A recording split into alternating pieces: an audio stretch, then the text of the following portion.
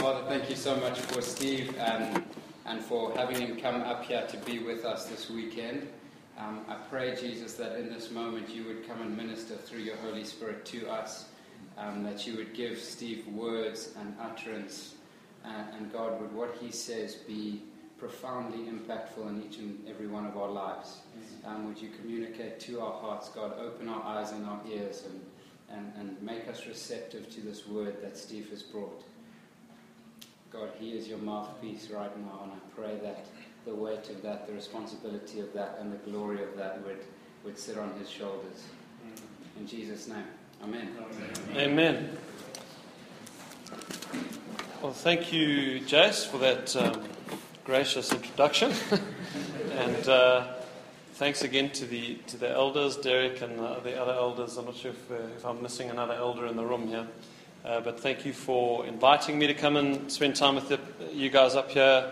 It's been a beautiful day together with the church, and I trust that this evening will be a good time in the Lord for us as well. I was at a sort of church conference recently in Durban, and there was a guy there by the name of Tony Rainbow. Tony is an Australian, as you may have told from the accent of how I said his name, and Australians have a particularly unique way of expressing their Christianity, and Tony is he's no exception. So his words to me over lunch were, I think most men's ministries are actually women's ministries dressed up in men's clothing. So what we do is we have a men's ministry called The Bloke. What we do is we do 3 B's: boxing, beer, and was there on? No, please, Jason, that's 3 now. I can't remember what the 3rd B was. Anyhow, so they have a big boxing match. No, they're Australian, so it wouldn't have been a braai. Barbecue, probably. Anyway, so they have a boxing ring. You know, one of the elders climbs in, and apparently one of the elders actually knocked one of the parishioners out in the first 3 seconds of the first fight, but the guys love it, and they bring their friends, and so this is all a bit feminine for me, actually, Jason. Least we could do is be popping some pills here, you know. Well, thank you. I'm going to be sharing from the book of 1 Samuel, so if you could go there with me, please. And we're going to look at the life of 2 men. The life of Saul and the life of David. And I'm going to begin with just one verse, 1 Samuel chapter 16, verse 1. And then as we progress with the story, I'm going to then open up a few of the verses that preceded this verse. So what brought the history of Israel to this point, where we now reach 1 Samuel 16, chapter 1. So let's read that together. Now the Lord said to Samuel, "How long will you mourn for Saul, seeing as I have rejected him from reigning over Israel? Fill your horn with oil and go. I am sending you to Jesse the Bethlehemite, for I have provided myself a king among his sons." So we're at a very specific point in the history of Israel here. We're at the point where God finally rejects Saul from being king, and he now sends Samuel, the prophet, to go and anoint a new king. And what I want to do is I want to zoom out from that for just a second before we zoom back in, because the big picture of what God is doing through space and time, his single plan of redemption that he's been working out, that's important to understand the context as we zoom back in and we look at this verse as to what it is that Saul actually gave up and how he did give it up. So, I'm so pleased you've been doing this course on the sermon series on covenant theology, which has now come to an end a couple of weeks ago. Because to me, what was covered in that sermon series, every single Christian needs to understand that. we have to have an understanding of how it is we have come to the point we are now in history, and what God has been doing through space and time to prepare a bride for his Son. God's plan has never changed. He has been doing exactly what he has wanted to do from the very beginning. Obviously created the heavens and the earth. All three members of the Trinity are there. At some point, after having made man in his own image, Adam and Eve were able to resist sin. They were able to not sin, and they were able to sin. They were in a kind of unique position as human beings in the whole scheme of redemptive history. We find ourselves, before we come to Christ, as human beings, our natural state when we're born is different to theirs was. We cannot help but sin. We are slaves of sin. And that's why we need to be rescued and freed from sin. But Adam and Eve were not like that. They could have not broken God's laws and not eaten from the tree of the knowledge of good and evil. They had that choice. But they chose to rebel against God, not trust him, trust the serpent. They ate. And in that moment, there was a federal fall. Now, what do I mean by a federal fall? Not only did Adam damage himself by sinning against God, but he was acting as the federal head or the representative of the entire human race that was in his loins, so to speak. And every single human being, and none of us had been born yet. They were the only two human beings at this point. But every single human being fell in that moment with them. One of the doctrines of the Reformation that the Reformers recaptured was that man is entirely sold to sin. He is a slave of sin and guilty the moment he's born. He is guilty of sin before he has personally sinned, because we are all guilty of Adam's sin. Adam's sin was imputed to the entire human race. And so it is that we also sin, because we are born with a broken, sinful nature. Now that sinful nature, in theological speak, is called original sin. So it was a federal fall. The whole human race plunged into darkness and misery through what Adam did. Shortly after that fall, God made a promise to the human race. This promise was directed to Eve, and he said to her, I am going to send a human-born male descendant from you who will crush the serpent's head. The serpent will strike his heel in the process, but he will crush Satan's head. In other words, someone will be born at some point in history, a human-born Savior who will undo what Adam did. That's Genesis 3:15. That's called the proto-evangelion, the very first preaching of the gospel in the Bible. The seed of the woman, this man was called. The seed, or the descendant of the woman. Redemptive history then unfolded from that point. 4,000 years then marched on through time until the time Christ was born. And in that 4,000 years, God's primary tool, the primary mechanism he used to advance his plan of redemption, his plan to undo what Adam had done and save a people for his Son, to give his Son a bride. The major mechanism God uses to advance that at certain points in history is by making covenants with certain people. What's a covenant? A covenant is a relationship that God establishes with someone and then guarantees that by his word. He makes infallible promises. Sometimes the conditions of that covenant are yet to be fulfilled, as in the case of the Mosaic covenant, and sometimes the conditions were actually already fulfilled when God made the covenant, as in the case with Abraham. The point you need to get of what I'm trying to communicate is that God worked through space and time to prepare the world for the coming of the seed of the woman. Because God couldn't send this great Savior into the world without preparing the world for his coming. There was 4,000 years worth of work that had to be done before the earth could receive this Savior.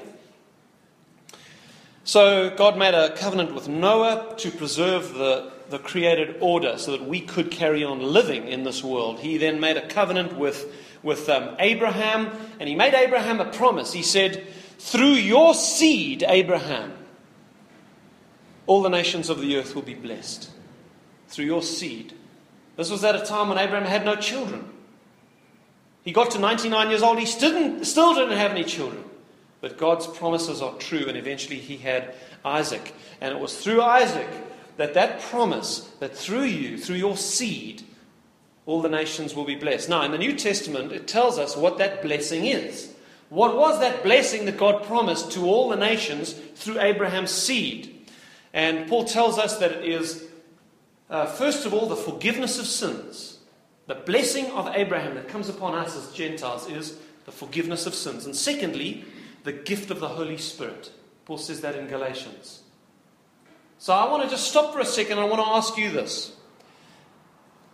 Have you received the blessing of Abraham in your own life? Do you know that your sins are forgiven you? That you have peace with God? And that when you die, you know you are going to go to heaven? Do you know that? Because that is offered to you through the promise that God made to Abraham 4,000 years ago, 3,500 years ago. And secondly, have you received the gift of the Holy Spirit? Because that's the second promise that is made to the Gentiles through Abraham.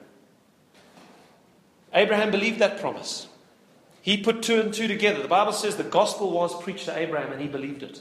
He knew that when God said to him, through your seed, all the nations of the earth will be blessed. He understood this is this human-born Savior that God promised to Eve back in the Garden of Eden that will one day come and undo what Adam did. God is promising me that this Savior will be born through me. I will be his great-great-great-great-great-great-great-grandfather. He believed and he was justified by faith. Moses comes along. He delivers the people from Egypt. A new covenant is then made, which we call the Old Covenant, the Mosaic Covenant. The law is given. Joshua then takes the people into the promised land. Once they're in the promised land, God gives them judges to judge them for, I think, about a 400-year period. And at the end of that 400-year period, things are drastically going wrong. Every man is doing what is right in his own eyes. And the people begin to crave a king. Now, just put the pause button on the story there for a second. Why Israel? I think it was Martin Luther who said that Israel, the nation of Israel, was a womb for the Messiah. What a beautiful analogy. It was a womb for the Messiah. It was a nation with its own physical place to live, where it could live with independence and secure, national security, etc. That's why they needed a land. They could live, and then God himself could come down out of heaven, so to speak, and begin to interact with them by making a covenant with Israel, with a nation. Because for the Messiah to come, there had to be some revelation to men, to sinful men, of what God is like. And God did that with the nation of Israel. He came down and he revealed a law. For the first time now, through a covenant, God's people now had an explicit explanation of the nature of God, of his righteousness, of his being, of what sin is. That's what the law did, and it revealed sin.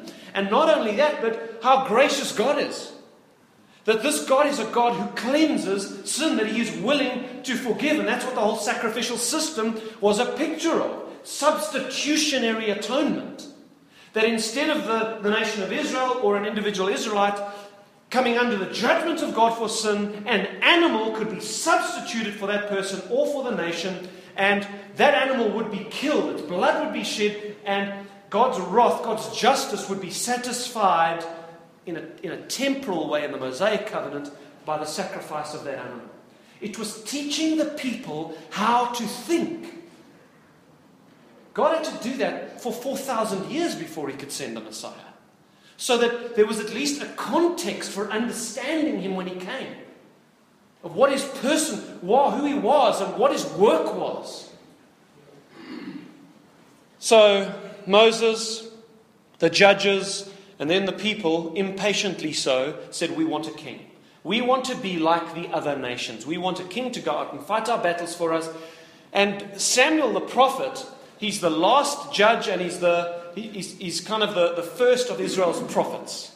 He stands at this crucial time in Israel's history. Samuel is grieved when he hears the people say, give us a king. We want to be like the other nations. Because Samuel says, God wants to be your king. He wants you to trust him. He wants you to be able to come to him and trust him even when there is conflict and battles. But they refused. They did not want to trust God. This is going to be one of my points to you tonight, is that God expects every Christian to be able to come to him directly and do business with him. And this is what the Israelites refused to do. They wanted someone to go ahead of them.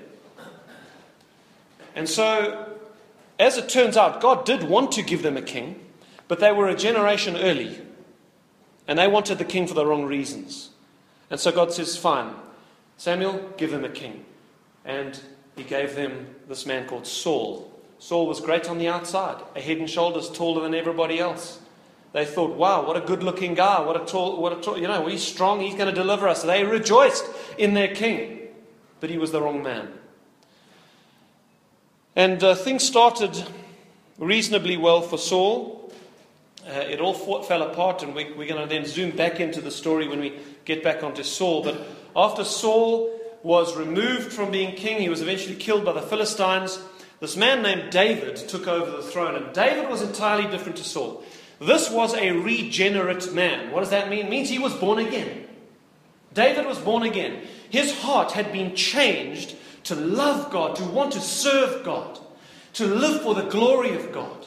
He was a man after God's own heart, in Old Testament language.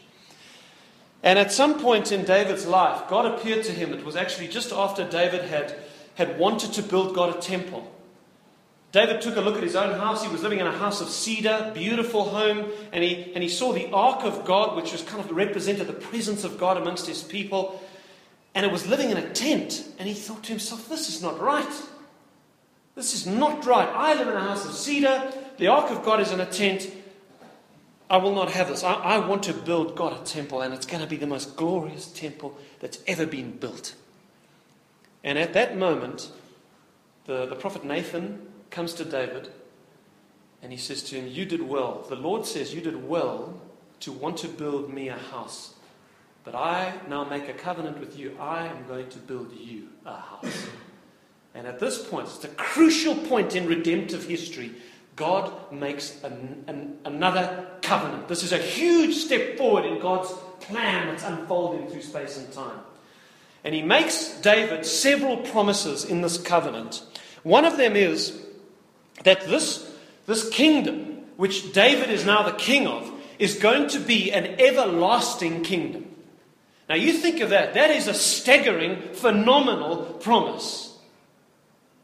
I mean, you compare that to the dynasties of other kingdoms in every other nation in the world. You know, a couple of 100 years is a very long dynasty. I think the longest reigning dynasty in the world is just over 1,000 years. I think it's the current Japanese dynasty, just over 1,000 years. Well, this is billions and billions and billions and billions of years without end.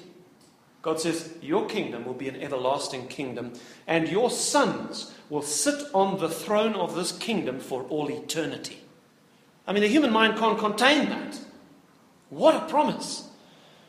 Not only that, but God promises a tremendous level of intimacy between himself and David's sons. He says, I will be their father, and they, your son, will be my son. That's fulfilled immediately in the life of Solomon. He says, if he sins, I'll discipline him, but I won't forsake him. I won't remove my mercy from him as I did from Saul. I will see this, your son, I will see him through to the end. So Solomon backslides at the end of his life. He comes back to the Lord. But that promise that your son will be my son was fulfilled most fully in the descendant of David who was born 700 years later, Jesus Christ. He was born in the family, in the line of David, and he was the very Son of God, the second member of the Trinity. So David is promised this incredible fatherly love and faithfulness for him and for his sons. No one else until that point had called God Father.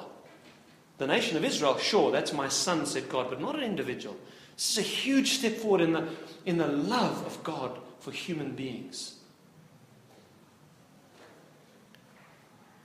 Just understand this. The only reason you can call yourself the Son of God here tonight and have that kind of intimacy with a father is because God made this promise to David. It's the only reason it's yours. You inherit this promise because the Son of David inherited this promise. And you are united to him by faith. And you are the Son of God because you're in Jesus Christ. That's the only reason you're the Son of God. These promises have profound implications for our lives. Not only that, but God promised David through this covenant that all of the outward blessings of the kingdom would be his. He said he would give him victory over all his enemies. And David's kingdom, over the next 40 years, it became the most powerful nation on earth. There was not a nation that could stand against David. We don't have anything to compare to that in our generation. There's a multitude of strong nations in our world. Well, in David's time, he was the most powerful man in the world. The Bible says that his enemies came groveling at his feet. And that was a gift from God. God was pleased to give that to him.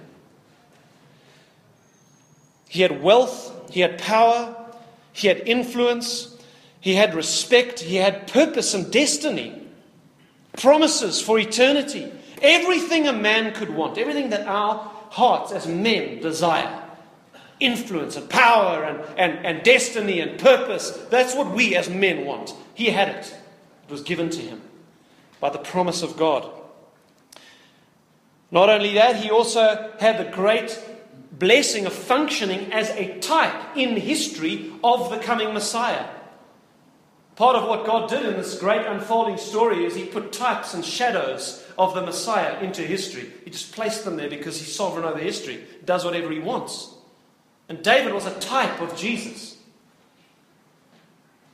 And then, lastly, he actually had the blessing of being the physical ancestor of the Messiah.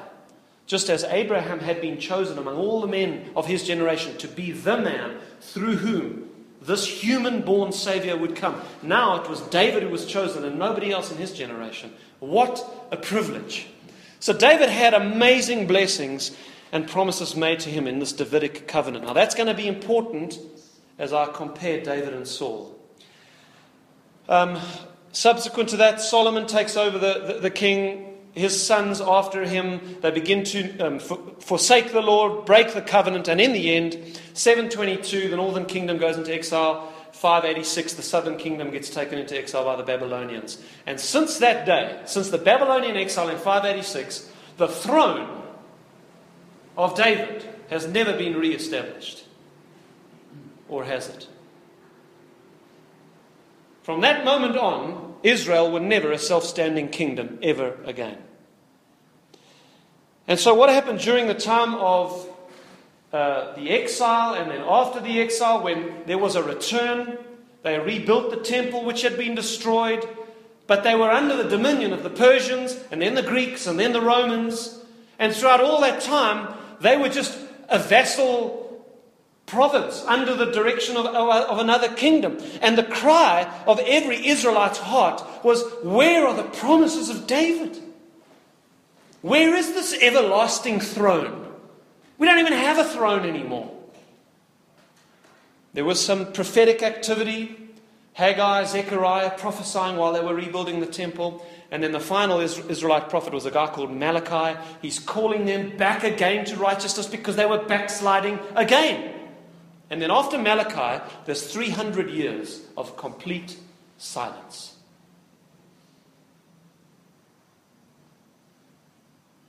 And they don't know, where is God? Where are the promises? Is Israel finished? Or are the promises finished?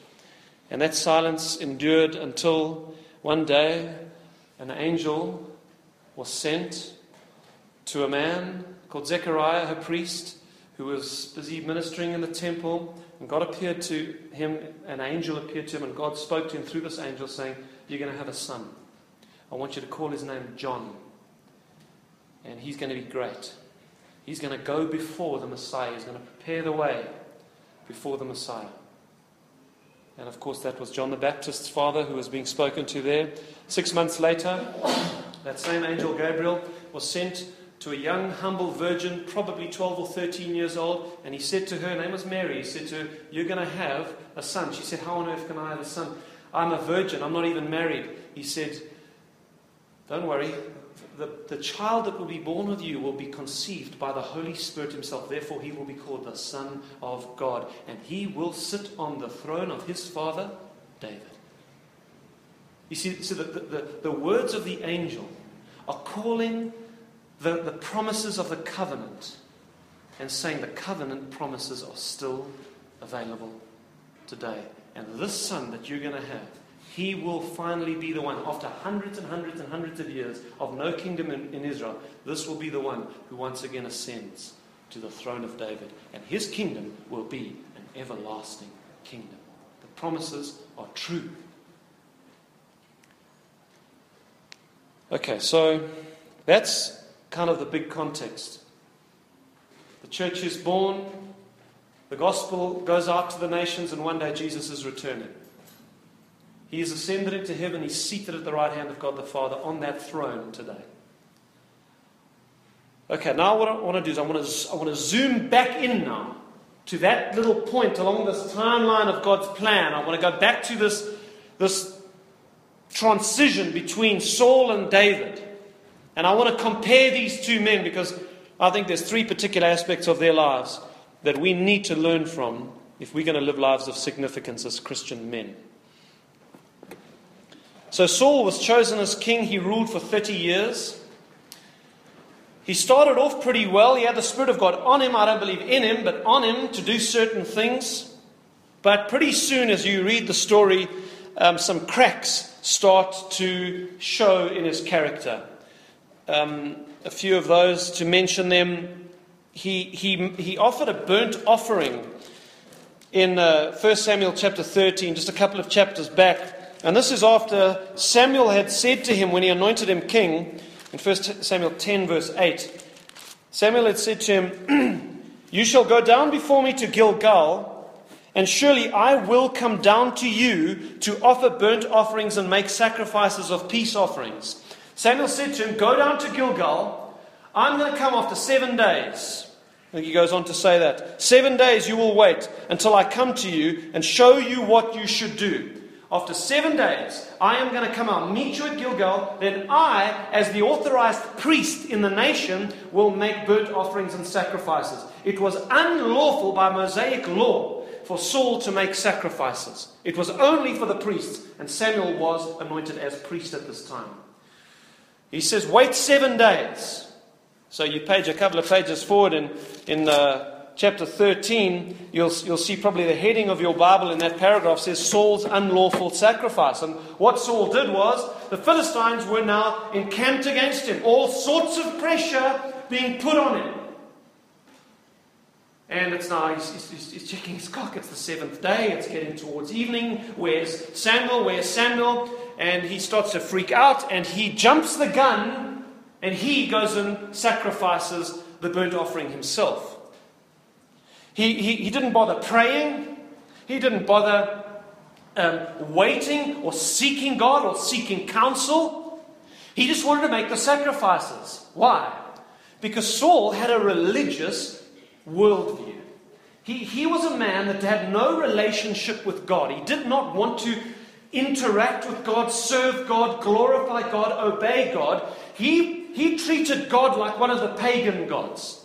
We just burn some incense. We pour a little drink offering. We sacrifice an animal, and that appeases the gods. He treated Yahweh, the God of the covenant.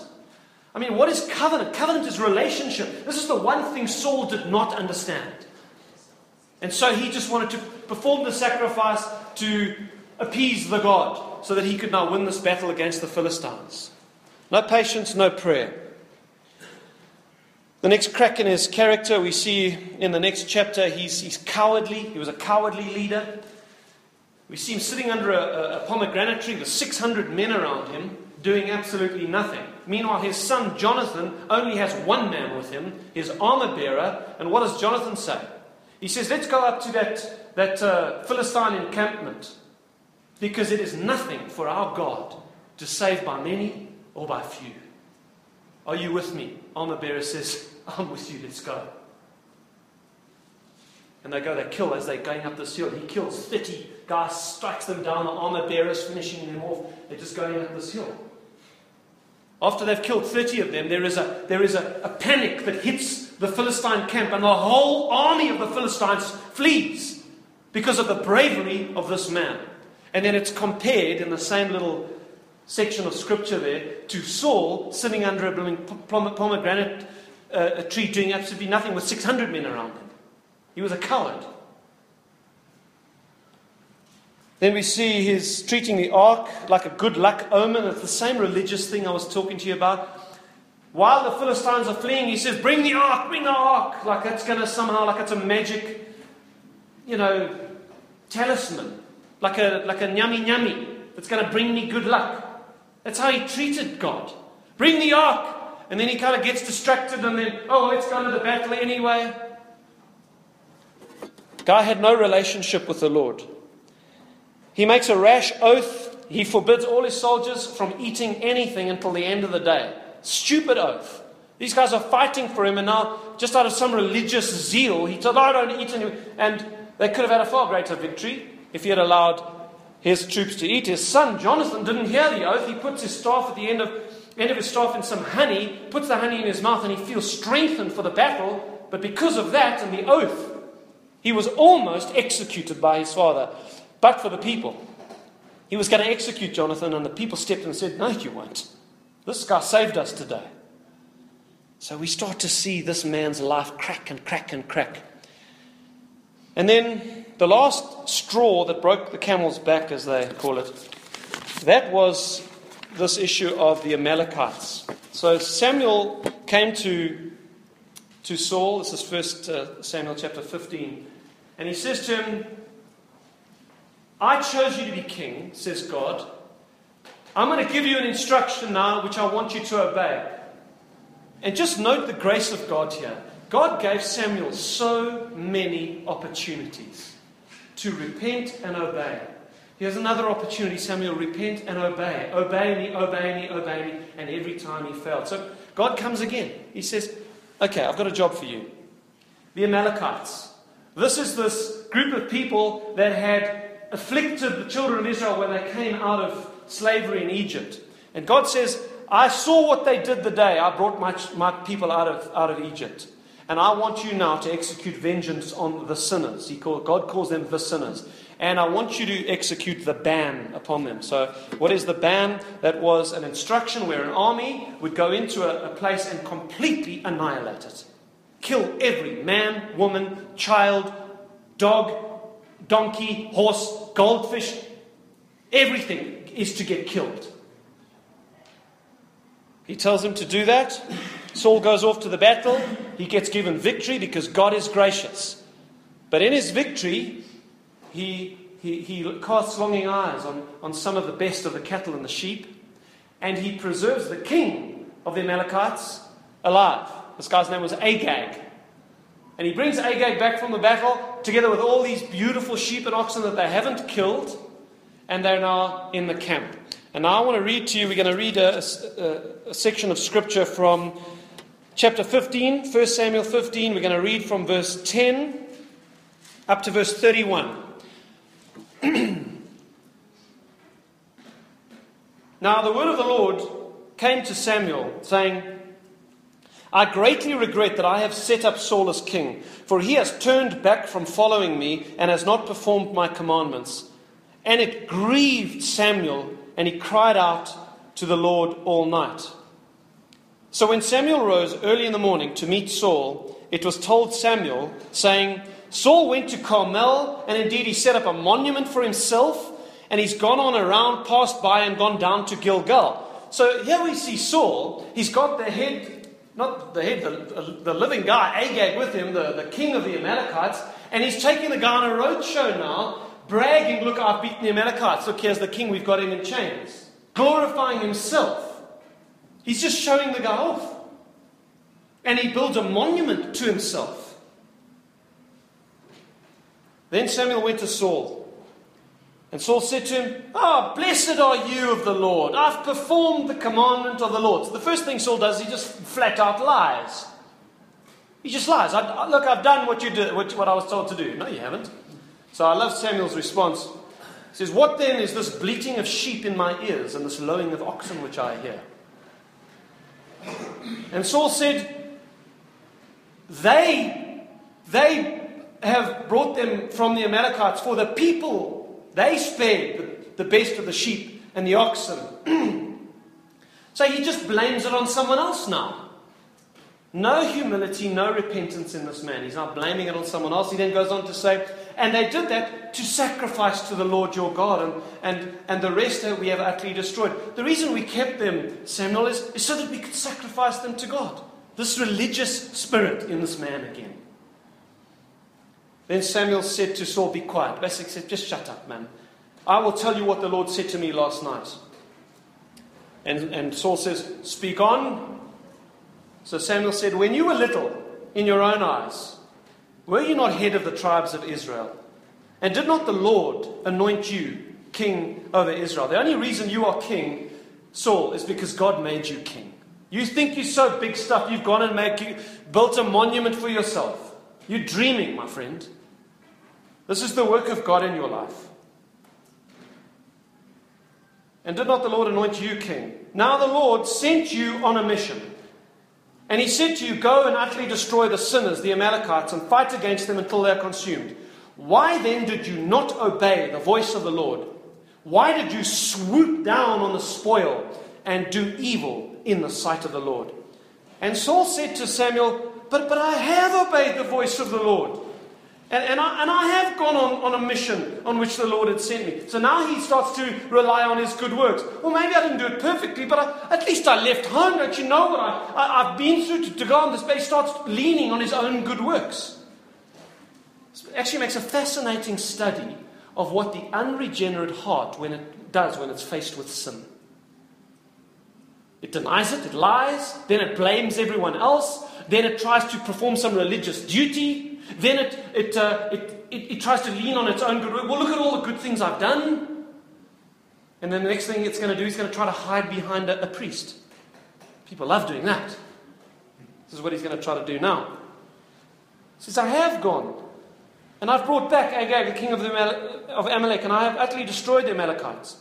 But the people, now he starts to blame everyone else again. The people took the plunder, the sheep and the oxen, the best of the things which should have been utterly destroyed.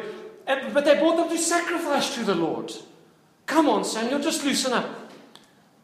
So Samuel says, has the Lord as great delight in burnt offerings and sacrifices as in obeying the voice of the Lord? Behold, it is better to obey than to sacrifice, and to heed than the fat of rams. My fear is that many people do this in their lives.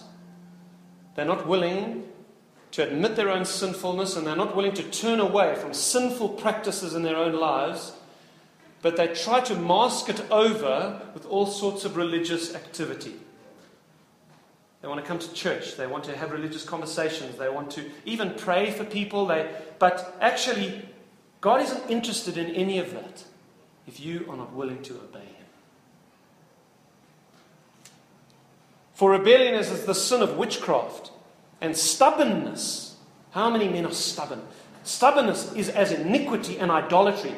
Because you have rejected the word of the Lord, He has rejected you from being king. Then Saul said to Samuel, I have sinned, for I've transgressed the command of the Lord. I mean, he's got nowhere to go now. He has to admit, I did this wrong. But now, what's his next excuse? Because I feared the people. And I obeyed their voice. So now he's playing the martyr now. He wants Samuel to feel sorry for him. I was scared of the people, Samuel. Can't you understand? It's pathetic. This man is pathetic. Please don't be pathetic like this man. When you've sinned, admit it, repent of it.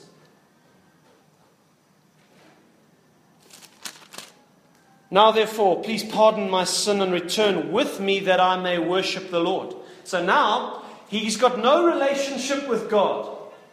He wants Samuel to go with him so that he can worship the Lord. Samuel, you go ahead and you do the sacrifice. Instead of coming to God himself. Oh God, I've sinned against you, I was disobedient, please forgive me. He won't do that. But Samuel said to Saul, I will not return with you, for you have rejected the word of the Lord, and the Lord has rejected you from being king over Israel. And as Samuel turned around, so now Saul is pressed into repentance. Now what does he do? What's the next way he does not repent? As Samuel turned around to go away, Saul seized the edge of his robe and it tore. He loses his temper. This is the next thing a sinner will do. He'll get angry.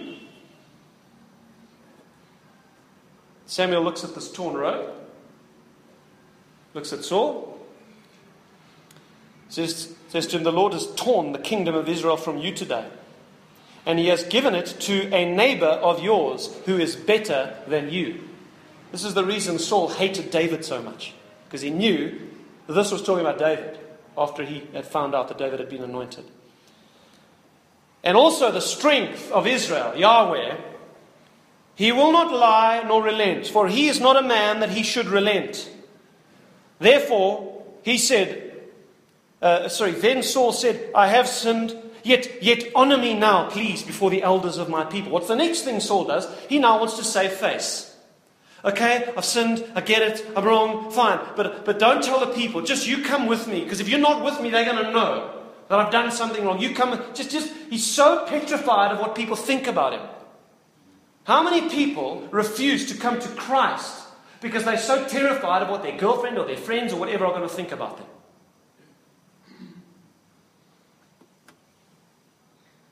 He says, return with me, please, and honor me before the people, before the elders, and return with me that I may worship the Lord. There it is again. I can't worship him without you, Samuel. So Samuel turned back after Saul because Samuel was gracious. But the oath had been taken. Saul had been rejected. And Saul worshipped the Lord, not truly, hiding behind Samuel. Then Samuel said, bring Agag, and Samuel hacks him to pieces in front of the people.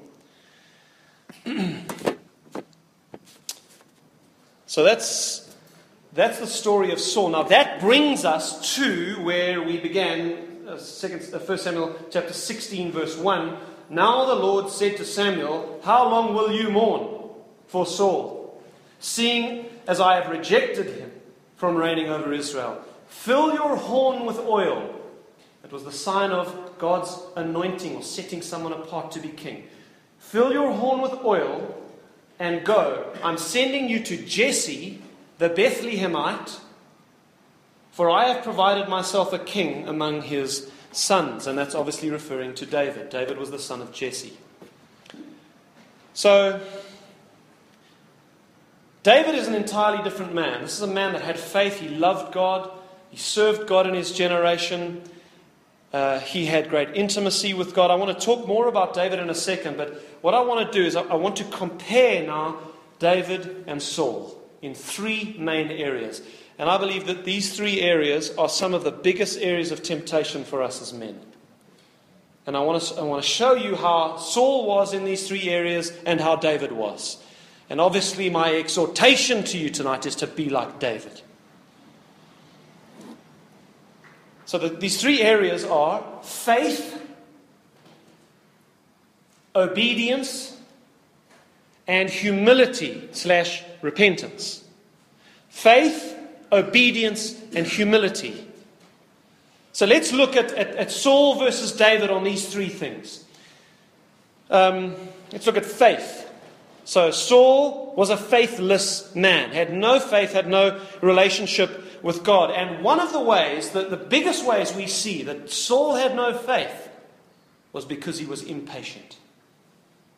He could not wait for God to work out his plans in his own way.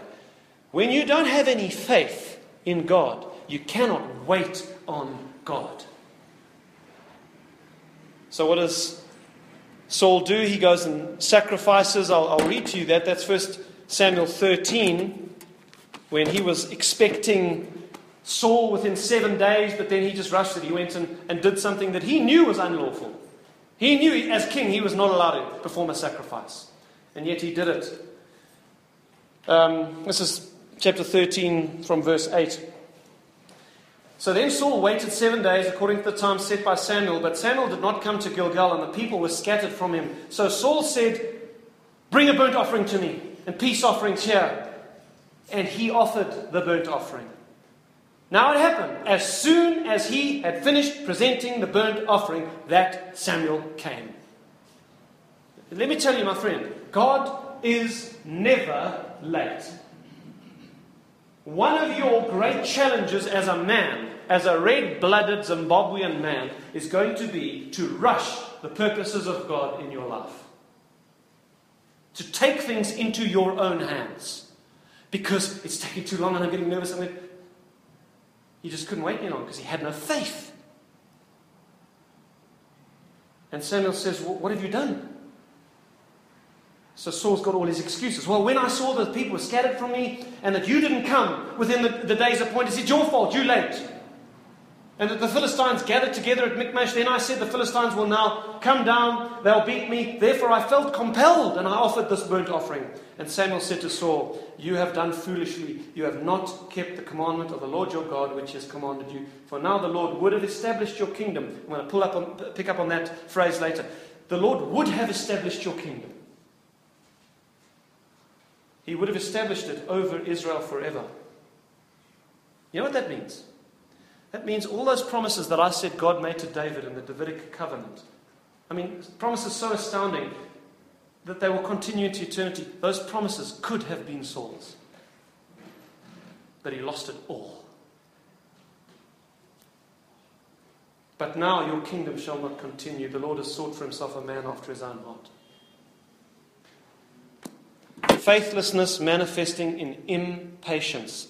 One of the great Bible commentators, a guy called Matthew Henry, said this, commenting on these verses: "We are taught hereby how necessary it is that we wait on our God continually. Saul lost his kingdom for want of 2 or 3 hours' patience." Saul lost his kingdom for want of 2 or 3 hours' patience. Don't take your destiny, what you think God's called you to. You are not going to have to force that into being. God will do it when God is ready. Your job is to seek Him, seek Him, seek Him, seek Him, seek Him, seek Him. Stay humble. The other 2 points we're getting to: obey, repent when you don't obey, repent when you don't. Stay close, keep pouring your heart out to God, and trust Him with your life. How many young girls have gone and married an unbeliever because they could not wait for the spouse that God says He will bring? No, but I'll convert him. And next thing, there's 30, 40 years of misery. And when you have children, just wait on God, guys. Secondly, this impatience thing, let me just dwell on that for a second more. You see this throughout the Bible. You see this in the life of Esau. Here's another man that gave up his birthright. It could have been Esau's name. I am the God of Abraham, Isaac, and Jacob. That's how we know our God. It could have been, I am the God of Abraham, Isaac, and Esau. Could have been that. But he got home one day and he was hungry and he couldn't wait for a meal to be cooked for him, and he just gave away his whole birthright. And little did he know what that would mean thousands of years after he lived. Millions of years after he lived. The name of Jacob is going to be immortalized in heaven. It could have been Esau. But he gave it away because he was too immature to wait.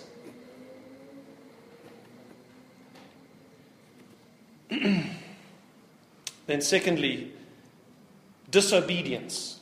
So, first one, faith, patience. Second one, obedience. In Saul's case, disobedience. We've seen he's disobeyed God a number of times. First of all, he makes the sacrifice that he was not allowed to make. Second of all, he goes and he beats the Amalekites. He was supposed to kill them, well, he doesn't. He takes Agag and a whole lot of the sheep. He was just outright disobedient. Disobedience, my friend, listen to me. Disobedience will rob you of your destiny. It's worth obeying our God. He knows what He's doing with your life.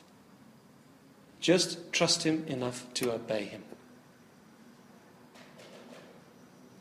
Thirdly, unrepentance.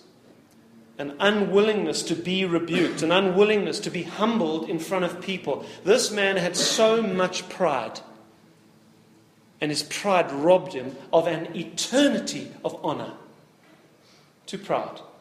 Too proud to repent. Too proud to admit that he's done anything wrong. Now I want to compare that with David. So while Saul was faithless, disobedient, and had no sense of humility, no sense of his own fallenness and a desire to be made right with God. He had no heart to be made right with God. And you compare that to David. On the faith thing, David was quite clearly a man of great faith. And his faith gave him great patience. David had faith not just in God's plan for his own life, but in God's plan for his descendants and for the very future of his life. David wrote some of the most remarkable messianic prophecies in the Old Testament. David saw the Messiah coming. David saw, they pierced my hands and my feet, Psalm 22. David wrote that.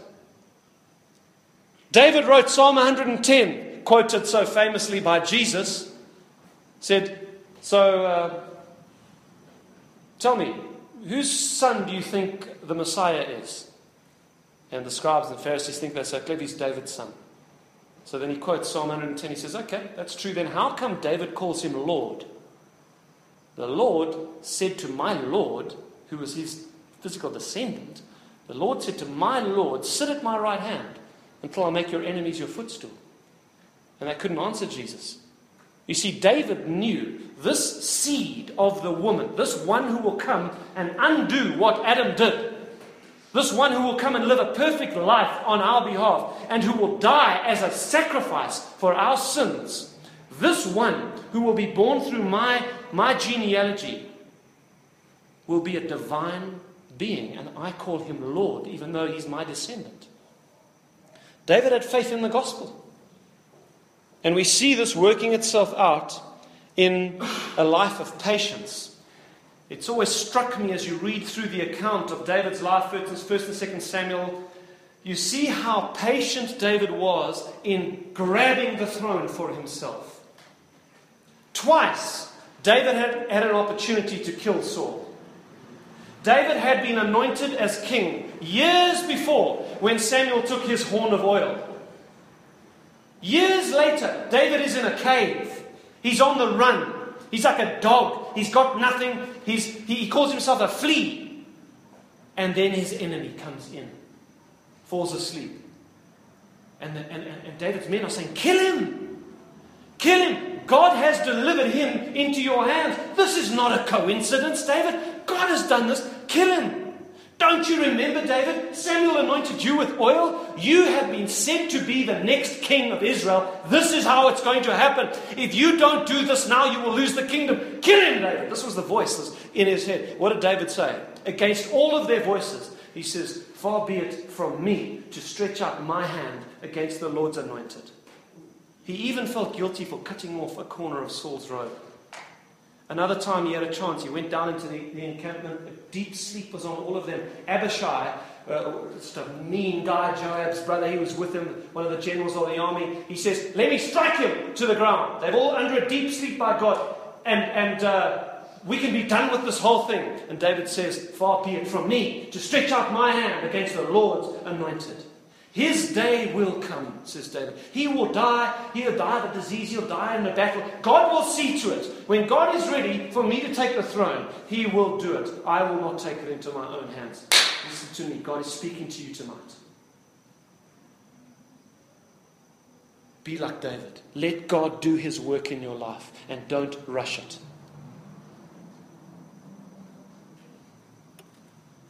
Patience coming from faith. Secondly, obedience.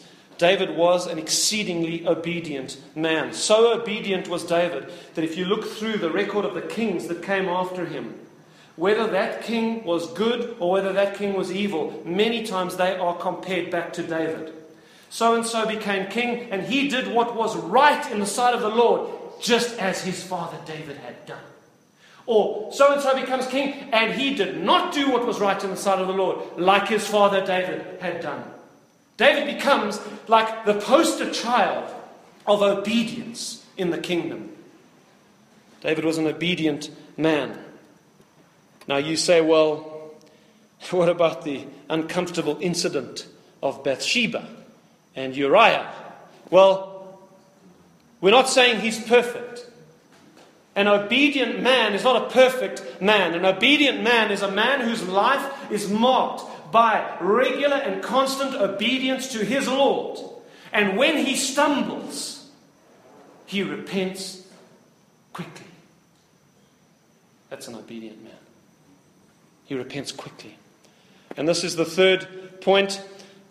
The unrepentance of Saul, making excuses, blaming everyone else, full of pride, versus the humility of David when he was rebuked for that sin with Uriah and Bathsheba. Nathan comes to him and rebukes him for the sin, and immediately he humbles himself. He says, I've sinned. You go and read Psalm 51, which is his great prayer of repentance. He doesn't care what people think about him.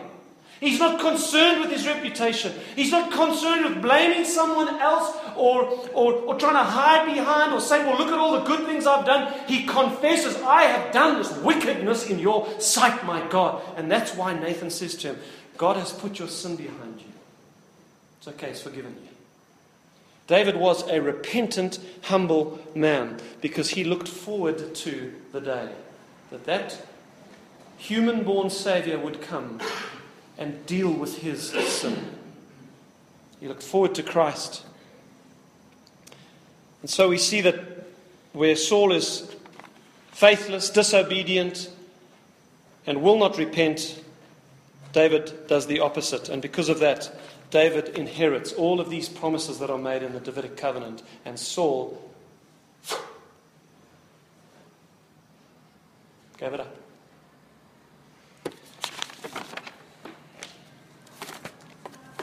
All right, I want to apply this to us today.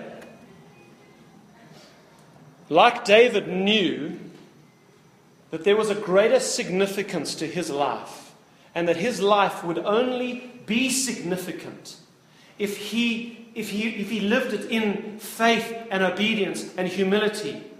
Because he saw that big picture. See, that's the difference between David and Saul. David can zoom out.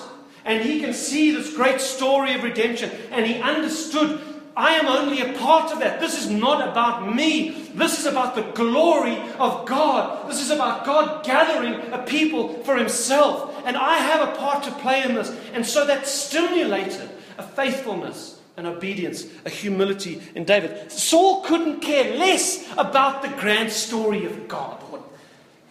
He only cared about himself.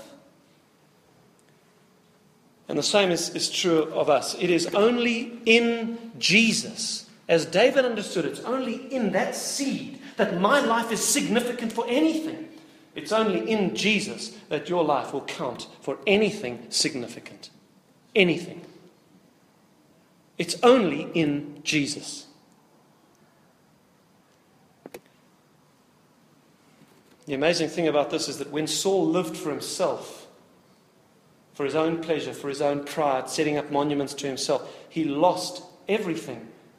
And he died in shame and irrelevance. And gents, if I can speak straight to you tonight, you will live and die a life of shame and of irrelevance. You want your life to be irrelevant? You will live that kind of life if you do not put your faith and patience in our God, if you do not obey Him, and if you do not have a tender conscience that is quick to repent and make peace with Him.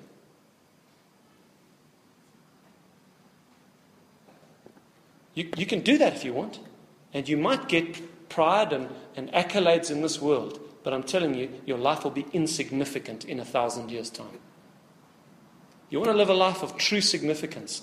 This is the path to significance. You see, it's an upside-down kingdom. The path to greatness in this kingdom is the path of faith and of patience and of obedience and of humility. That's the pathway to significance. And you can have it if you want it. The promise is there for you. Jesus said if you try to save your life and live only for yourself like Saul did, you'll lose it. But if you give up your life for the sake of Jesus and for His gospel, you find it.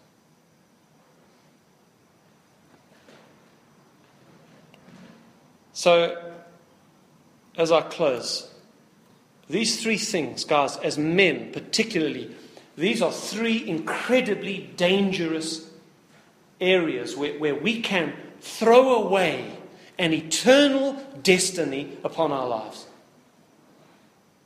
if you're not willing to wait on God and trust Him. If you're not willing to obey, if there's that secret sin that you continue to commit, your financial affairs, your sexual life, the way you treat authority, your language, if you know there's something that God has been on your case about and you refuse to obey, you are only hurting yourself. You're being a fool like Saul. And repentance. Now, this is one of the hardest for us men because we don't like to be embarrassed. We're full of pride. Somehow, my prayer is that God would give you and God would give me hearts that are quick to repent, consciences that are sensitive to the voice of the Spirit, and when another human being, one of our brothers, rebukes us, that we will not be like Saul and the back will go up and the pride and the heckles get lifted. No, that we will be humble and we will say, let me listen to what you have said, my brother. Let me pray about that. And if I'm wrong in that matter, please forgive me and I will repent. Please humble yourself. And then there's great promise. Just like David had many promises, here are some of the promises that you are offered in the gospel if you will live this kind of life. You'll be granted entrance into this Davidic kingdom. Because what we find out that Davidic kingdom isn't actually on this earth. It's not just governing a little piece of property in the Middle East. It is a throne that is set in heaven and it rules over the entire universe. And you will go there and be a subject in that kingdom one day. And you will be ruled by a perfect shepherd king. And we will serve our shepherd king as he leads us. You can have that. And we will reign with him. What does that mean? I can't wait to find out. We will reign with him in this kingdom over the entire universe. You want that? You can have it. God offers that to you. He wants to give it to you. Under the rule of our shepherd king, we will have victory over all our enemies. You'll have victory over the sin that you so struggle with in this world. You will one day have complete and utter victory over it. You will have victory over those who oppress the church and who resist the gospel. One day they will crawl on their bellies, licking dust with their tongues on the day of judgment, crying out for mercy. As you stand in dignity and watch God throw them into hell, you will be there. We will have victory over our enemies. And we will see victory over our great enemy. All the spiritual hosts of wickedness, all demons, and Satan himself. The Bible says we will trample Satan under our feet. We will have victory over our enemies. Because our King is victorious.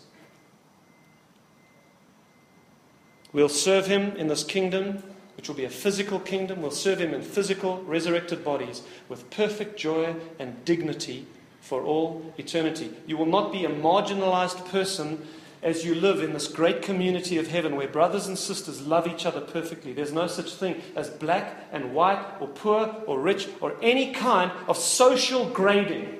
When we get there, we will love each other perfectly and you will be loved perfectly. What a place! Amen. And this will be the case for all eternity. You can't get your head around eternity. Try to think of living for 10,000 years. You can't. And that's not even the start of it. This is what's been promised. It's an eternal throne. And God will be our Father, and we will be His sons. This is the promise God made to David. Your son will be my son, and I will be his father. That's Jesus in the end. But we, through faith in Him, are united to Him. And so we become the sons of God. And when He looks out of heaven, and when He sees us in heaven one day, He will say, "This is my beloved Son, in whom I'm well pleased." God will be your Father. And you'll be His son, and you'll live with your Father for all eternity. And there'll be no temple there. There'll be no place where the presence of God has to be kept. In heaven, His presence will be in our very midst. We will see Him with our own eyes. The promises of the gospel, incredible. So this is what God offers to those who will have faith, put their faith in the seed, that Jesus who died for our sin, put their faith in Him and be willing to wait on God, who will live lives of obedience as the Holy Spirit empowers you, and will be quick to repent and have a soft heart when you sin. These are the promises made to people who will live like that. Will you live like that?